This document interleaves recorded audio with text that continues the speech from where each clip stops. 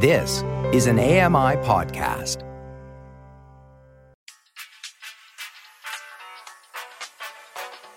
You're listening to the Kitchen Confession podcast with Chef Mary Mammoliti.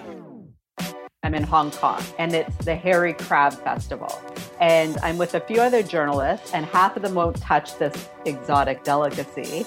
And it was probably the best thing I had ever tasted. And it's only available during this lunar festival in November, 6 weeks of the year. There's even a black market for them. Like, it's this insane thing that I had never heard of until I got there. You crack them open, and it looks like sea urchin, but it's just oily, orange, delicious garbage. I have never tasted them since, but I will never forget them. There are so many different ways to experience taste memories. That's Amy Rosen. She's a food journalist, editor, and the author of 5 cookbooks, including her new cookbook, Kosher Style. Amy, thanks for coming on the show. I'm excited to be here. Okay, so my introduction to all things Amy Rosen was with my very first bite of your famous Rosen cinnamon buns. Aha. When you had the shop. Yep. Honestly, best cinnamon buns to date that I have ever had. And for people that don't know you, tell us a little bit about who Amy Rosen is and what led you to what you're doing today. Okay. Do you want the short version or the long version? I'll give you the medium version. Okay. So, always had an interest in writing and always had an interest in food. And, growing up, I'd write short stories and I'd be chosen to read it in front of the class. So I was lucky that I knew from a young age that I could write, and I got great feedback and I enjoyed it. And this is hopefully something I can make a living at. At the same time, my family was just pretty into food. It was the Julia Child era. My mom would, make spun sugar desserts and escargot and would encourage us to get in the kitchen. So always enjoyed food, always enjoyed the kitchen. But then something happened in the 80s, in the late 80s, and her 4 kids were out of the house. And my mom went back to school. So overnight, the Captain Crunch and Pop-Tarts for dinner turned into Tofutti ice cream, carob, demerara sugar. She became a dietitian, and it's the worst thing that ever happened to my family. So fast forward, I graduate from university, and I decide I wanted to be a food writer. I want to be the next Joanne Cates, but I didn't know how to cook with butter or cream because we would have like dried chicken breasts and all of this now. So I went to Cordon Bleu so I could write about the basics and the mother sauces, and I would come from an area of expertise that I would know what things were supposed to taste like and what I was eating. And then I actually, right out of school, for some weird reason, I got a cookbook deal and I published my first cookbook. However, I did not write about food. Besides that, I wrote about new technology and fashion and trends and homes, just everything except for food. But then about 10 years into my freelance career, a few editors in the same week, I did a few little foodie things. And they said, when you write about food, those are your best stories. You should specialize. And I said, but if I write about only food, all my outlets will dry up. And they said, no, you'll double your income. And they were correct. And then I started focusing on just food and travel writing. That's incredible. So if you had to trace back where your love of food came from, where would you be able to pinpoint that one moment?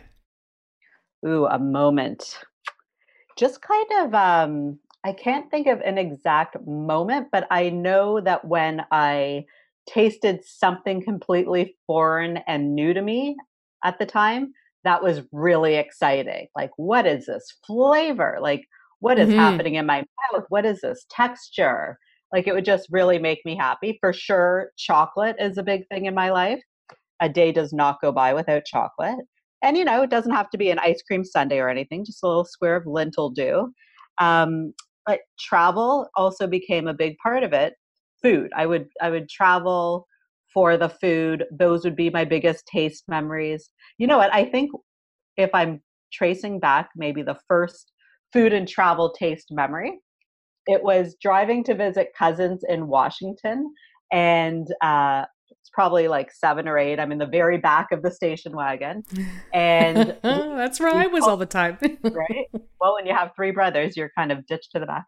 And we pull over and it's breakfast time. We got an early start and we'd kind of made it to America, I think. And all of a sudden, my mom or dad comes out to the car with donuts. And I was like, what? We're allowed to have donuts for breakfast? It was like dessert for breakfast. And that was it for me. That was it. That was the moment.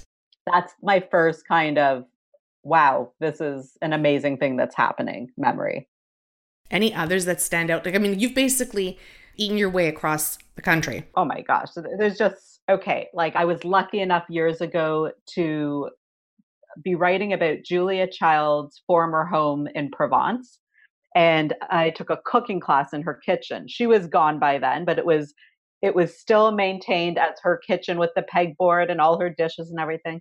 And here we are cooking just kind of tempura fried fresh zucchini blossoms with just fleur de sel, and then eating them under her famous huckleberry tree in her backyard in Provence with some rosé wine.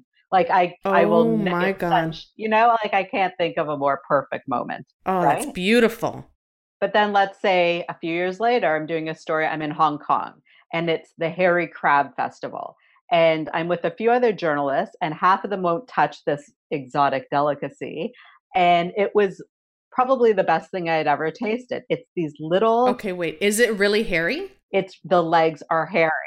And it's only available during this lunar festival in November, 6 weeks of the year. There's even a black market for them. Like it's this insane thing that I had never heard of until I got there.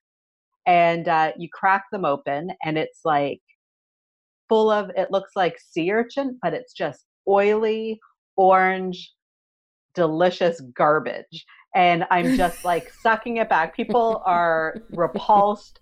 And my ears were hot from like passion for these hairy crabs. I have never tasted them since, but I will never forget them. So it's things like this, like it could be a sense of place. It could be the actual exotic ingredient. It could be you're in a good mood. It could be you're having a fun night with a guy, like who knows? But there are so many different ways to experience taste memories. Right about now, I have some games. Weird food facts, true or false? Okay. This is when I said I think I needed that game show music. Da, da, da, da, da, da. That works. Number 1, creme fraiche was originally used to cure baldness. I mean, they're always trying everything for baldness, but I'm going to say false. You're right. And it's so true. They are trying everything for baldness. Creme fraiche has always been used as food.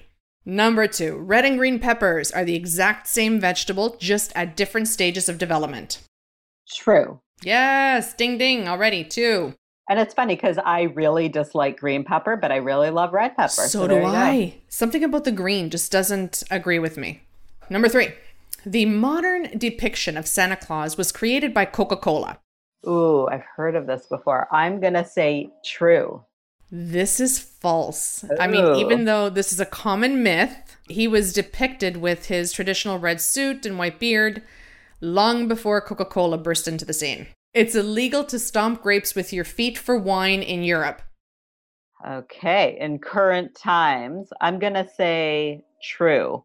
It's false. I actually made this one up. It's because it's not something that they should be doing. There's too many bacterial red flags running here. And I do know that they still do this in Europe. It seems unnecessary. I've done it like for fun. You know, someone's like getting the thing and and it's just exhausting. Like you can stop for like 5 seconds before you think you're going to have a heart attack. It's really difficult. Okay, 5. Hawaiian pizza was created in Ontario. I feel it was Canada for sure. I don't know if it was Ontario, but because you said Ontario, I'm going to say true. Yes, absolutely true. It was actually created by a restaurateur in 1962 in Chatham, Ontario. Nice. Baby carrots are just regular carrots that have been shaved down. Yes, they've been tumbled in a machine and they are just big woody carrots. True. Yes, correct. Tell us about the frozen Rosen's cinnamon buns. So I opened the bakery I guess it was October of 2016. And with the idea that I had made this great recipe for cinnamon buns, I thought, and I spent months kind of developing the recipe, having friends and family over. What about this dough? What about this filling? What about this glaze? What about this? And then finally, when I thought I had them, I had everyone over. I'm like, what about these? And they said, you're done. This is it. Right. I Yeah. felt good going into it, but I have no business experience. I've never had a restaurant or a bakery, but I asked all my chef friends and my baker friends for their advice. I asked other food writers and editors and business people. I was just waiting for someone to tell me I shouldn't do this and it was a terrible idea. No one said no, so I said yes. So with doing just like one pop-up one weekend at Baker and Scone, I was there for a week making enough dough that I thought would last for 4 days. I think I made enough dough to make over 600 buns. And then I realized when we opened up on that first Thursday, we were going to do it over a long weekend, that there was a lineup around the block. And again, no advertising or anything. It's just like through Instagram. So I realized within the first 5 minutes that I had to limit everyone to one bun or I wouldn't even make it through the first hour. Yeah, Right? yeah. So then I go to open up this bakery. Simon from Blackbird Bakery, he gave me my best business advice. He said, you need to do the second rise from frozen and you need a proofer and you need to get into wholesale. I was just getting all this great advice from everyone that really kind of saved the day. Because the second rise is from frozen, 2 things happen. Number one, it means instead of getting there at 3 a.m., you get there at 7 a.m. and the proofer, steams and poofs it up and you just defrost the logs overnight. And so he's like, you'll save your sanity, you'll keep your staff happy. Good. The other thing it meant is I could ship frozen logs to wholesalers like Pusateri's and McEwen's and they could bake them themselves. The other thing is it actually makes a better product if it's frozen first and then proofed and baked. And the final thing is I knew that it would work as a frozen product for the home user. So basically 3 months into having the bakery, I knew my long-term plan was to sell bake your own frozen cinnamon buns. And so they launched last month. And we can find them Pusateri's, right? Yeah, so exclusively Pusateri's to start, and then they'll go wide in the new year. I'm Mary Mammoliti, and you're listening to the Kitchen Confession Podcast. Amy Rosen, cookbook author of Kosher Style, is here hanging out with us today. When you were writing Kosher Style, where did you draw inspiration from? Oh my gosh, everyone and everywhere, but mostly my 2 grandmothers, Bubby Fran and Bubby Ronnie, my mom, my family, my extended family, my family friends who would have me over for the different Jewish holidays or Shabbat dinner, or just like for parties. And so some of my favorite party food is in the book too. It's my favorite foods and it's all of the classics too. And it's also just how we eat today. Like there's a tofu quinoa green goddess bowl. So the only thing about this book that makes it a little different is that you won't find any pork, shellfish, or milk with meat dishes in it.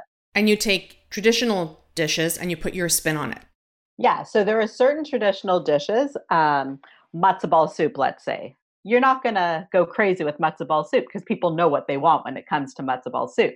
They want it to be pure and clean and comforting. Like they don't want sriracha or like fried chicken skin in it or anything like that. So what I would do in a case like that, I would freshen it up a bit by adding some fresh parsley to the matzo balls, for instance. So that would be like a recipe I wouldn't touch at all. Or kechel, which is a kind of delicious crispy cookie. Growing up, I thought it was a fried cookie. They were also called nothings, was their non-Yiddish name. When I was researching the recipe, what I found is what made it seem and crunch and taste fried was that it's kind of full of oil and egg yolks. And it's just a very interesting sticky dough that you press into sugar and then you cut it into strips, you twist it, and you just bake it. It's actually pretty easy. And so my twist on that was I was developing the recipe at the cottage and my little nieces were there and looking into their adorable eyes. I'm like, what would make these better? Sprinkles. So I added sprinkles to them. The rest of it is about in like simiths, for instance, is an old school Jewish dish, which was boiled carrots, like really boiled to mushy, and then raisins and prunes added. And it's like, ugh, I grew up like dreading eating this. But some people love it for the taste memory and it's tradition. So what I did, beautiful whole roasted carrots brushed with honey and harissa. And then when they come out of the oven, we sprinkle on fresh pomegranate seeds and pistachio and some green onion. You know what I mean? So same, but different. Right. So I'm upping kind of the flavor, the texture, the color, just kind of bringing some of these things into a new millennium. You did the same thing with your lemon meringue pie. I mean, lemon meringue is one of my all-time favorite desserts. And you did something a little differently with yours. So it is a kind of where lemon meringue pie meets macaroon. That's all I need to hear. I'm sold. Because, I've had a few other cookbooks and I've always included my lemon meringue pie with a little twist, but this is a bigger twist. Mm-hmm. I just love a delicious curd. You don't want to do too much with that. I love a delicious meringue. You don't want to fuss with that too much, but let's switch up the crust a little bit. Which is brilliant because it changes the flavor slightly, but it gives you that tropical feel. Love it. Exactly. More tropical, a little chewier, a little more decadent. Or maybe, and it's I don't think it's gluten-free, but it's is it? I can't, it's so funny. People are like, how do you make this? I'm like, I can't remember everything. I got to read the recipe.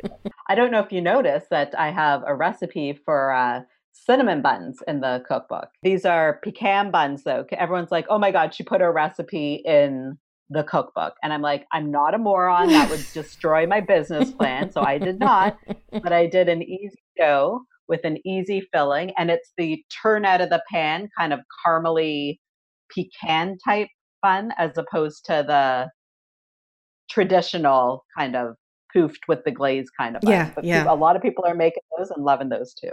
In fact, I was on Your Morning. So Ben Mulrooney is a real fan of the buns. Like him and his family were regulars in the shop. And I'm like, oh, I'm going to make the buns on TV with him. And he started stuffing his mouth. He couldn't speak anymore. I'm kind of staring at the camera. And at the end of the segment, he hugs me. So let's just say it's a good recipe. It's a very good recipe. Well, I wanted to mention that every recipe in here is so visually appealing. And the one I actually have ready to go after this interview are the bagels. I've always been terrified to make bagels. I don't know why. To me, it felt like it was very labor intensive. And if you did one thing wrong, the whole thing would just come crashing down on you. But you've made me realize that that's not the case. I mean, baking for many people, including myself, like I've made a few good baking recipes, but I'm more of a cook than a baker. And so my baking recipes are purposefully very simple because I want people to have success. I don't want you to be waiting for yeast to rise and kneading things and resting things and kneading things and then have it fail in the end, because then you just won't want to bake anymore. So these bagels, super easy to make, a little bit of time because there's a few steps to them, but you like the satisfaction you get out of having your own freshly made bagels that look like you bought them from a bagel store, come out of your own oven, eating them hot, serving them to your guests not believing you that you actually made them. And let's add to that, making your own homemade cream cheese. And let's add to that, making your own Lux. Like there's a picture of a sandwich in this book that I think epitomizes what I was trying to do with the book. It's a bagel, Lux, and cream cheese salad. And you make everything that this sandwich is made out of. And you bake your bagels as opposed to, I've heard, boil them. You do both. Boil them in honey water. Okay. You put them on the baking sheet. You sprinkle with the seeds. You bake them. And when you boil, they're supposed to float, correct? They'll come to the top. It'll work. Can you hear the panic in my voice already? No, just be relaxed. Just know you're going to have success. It's going to be great. I have to say, like when you release a new cookbook, I know I've tested the recipes. I know other people have tested the recipes. They've been through edits. We're not missing ingredients. We're not missing steps. You have to be pretty confident about this. But then you put it into the world and you are like, how are people going to screw this up, right? Because I like to keep things simple. And I just will say, like how you mentioned that everything looks so good. This was a crazy photo shoot. My friend Michelle Rabin, who was a food stylist for the book, together with an assistant as well, at Ryan, the photographer's studio, we cooked and baked the food fresh every day for 5 days in a row. We made and shot every single thing in the book, which is unheard of. It was 17 or 18 shots a day. When I worked at magazines, the norm would be 2 to 3 shots a day for a magazine. Like, this is a cookbook. So it was insane, and everything had to go right, or we would have, like, everything would have gone off the rails, really. And it just worked out. And everyone ate well that week. Oh my God. What a delicious week. Was there a happy accident recipe that made it into the cookbook? I wouldn't say for this that happened, because I kind of had my list together of what I knew I had to include, because I wanted to make sure I included any possible Jewish themed recipe you could think of. I wanted, like, anyone who's Ashkenazi or grew up with these recipes. If they said gefilte fish, if they said mun cookies, if they said cabbage rolls or beef borscht, I wanted to make sure all of that was in there. So by the time I got through all of those, there wasn't time for happy accidents. There wasn't space for them. But I will say, I didn't have like paper recipes written down for me. I had to figure it out, based on the basics. Like, we kind of know how cabbage rolls work. So I'm kind of making my own sauce and just kind of defining how mine will work. Or the brisket, okay, it's always kind of sweet and salty, but let's make it, instead of the traditional can of this and jar of that, let's make it maple soy. That's a big twist I put on that.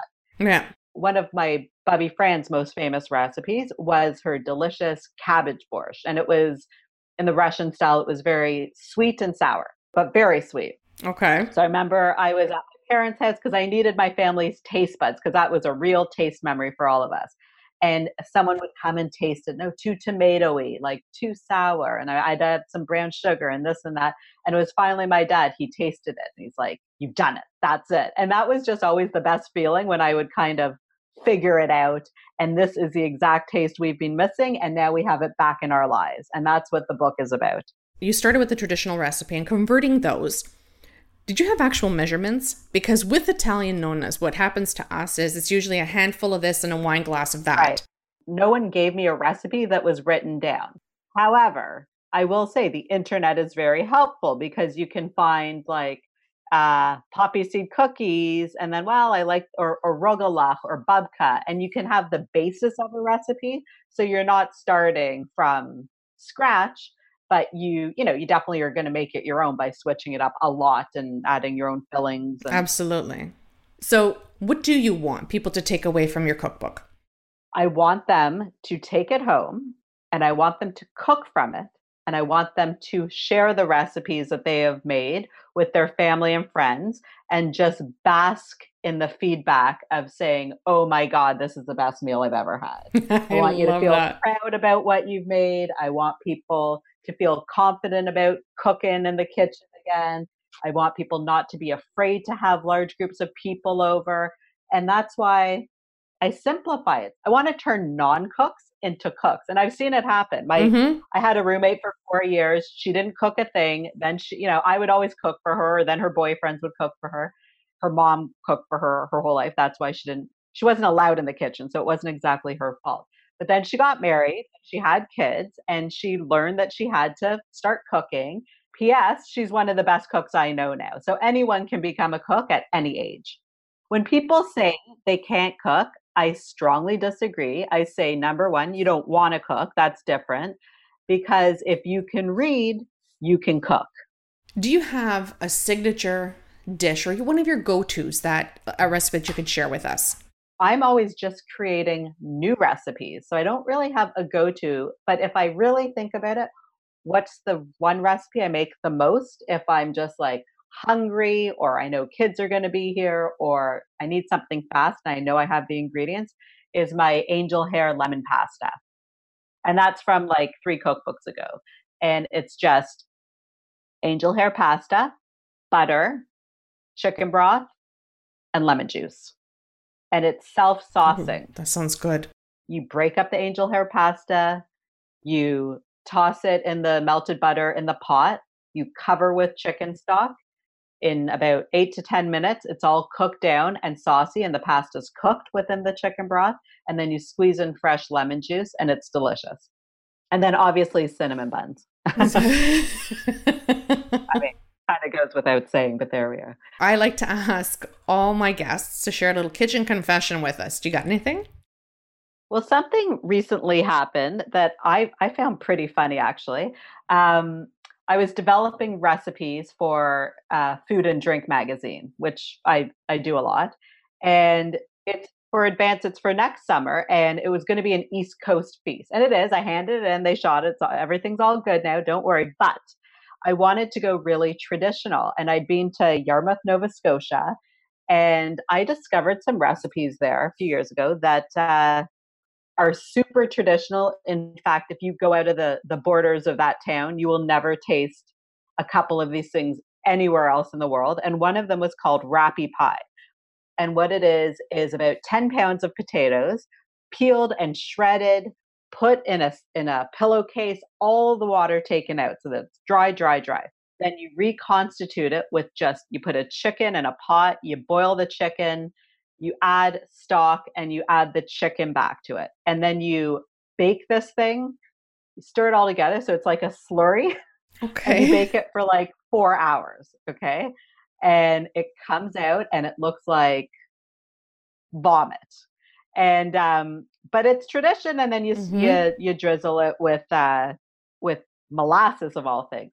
So it's quite tasty. Okay. But kind of bland. So I was testing recipes at my parents' cottage this summer to do this big feast. And in all my years of recipe developing, this was the one that everyone was absolutely not. This is terrible. This looks terrible. Like they didn't even want to eat it.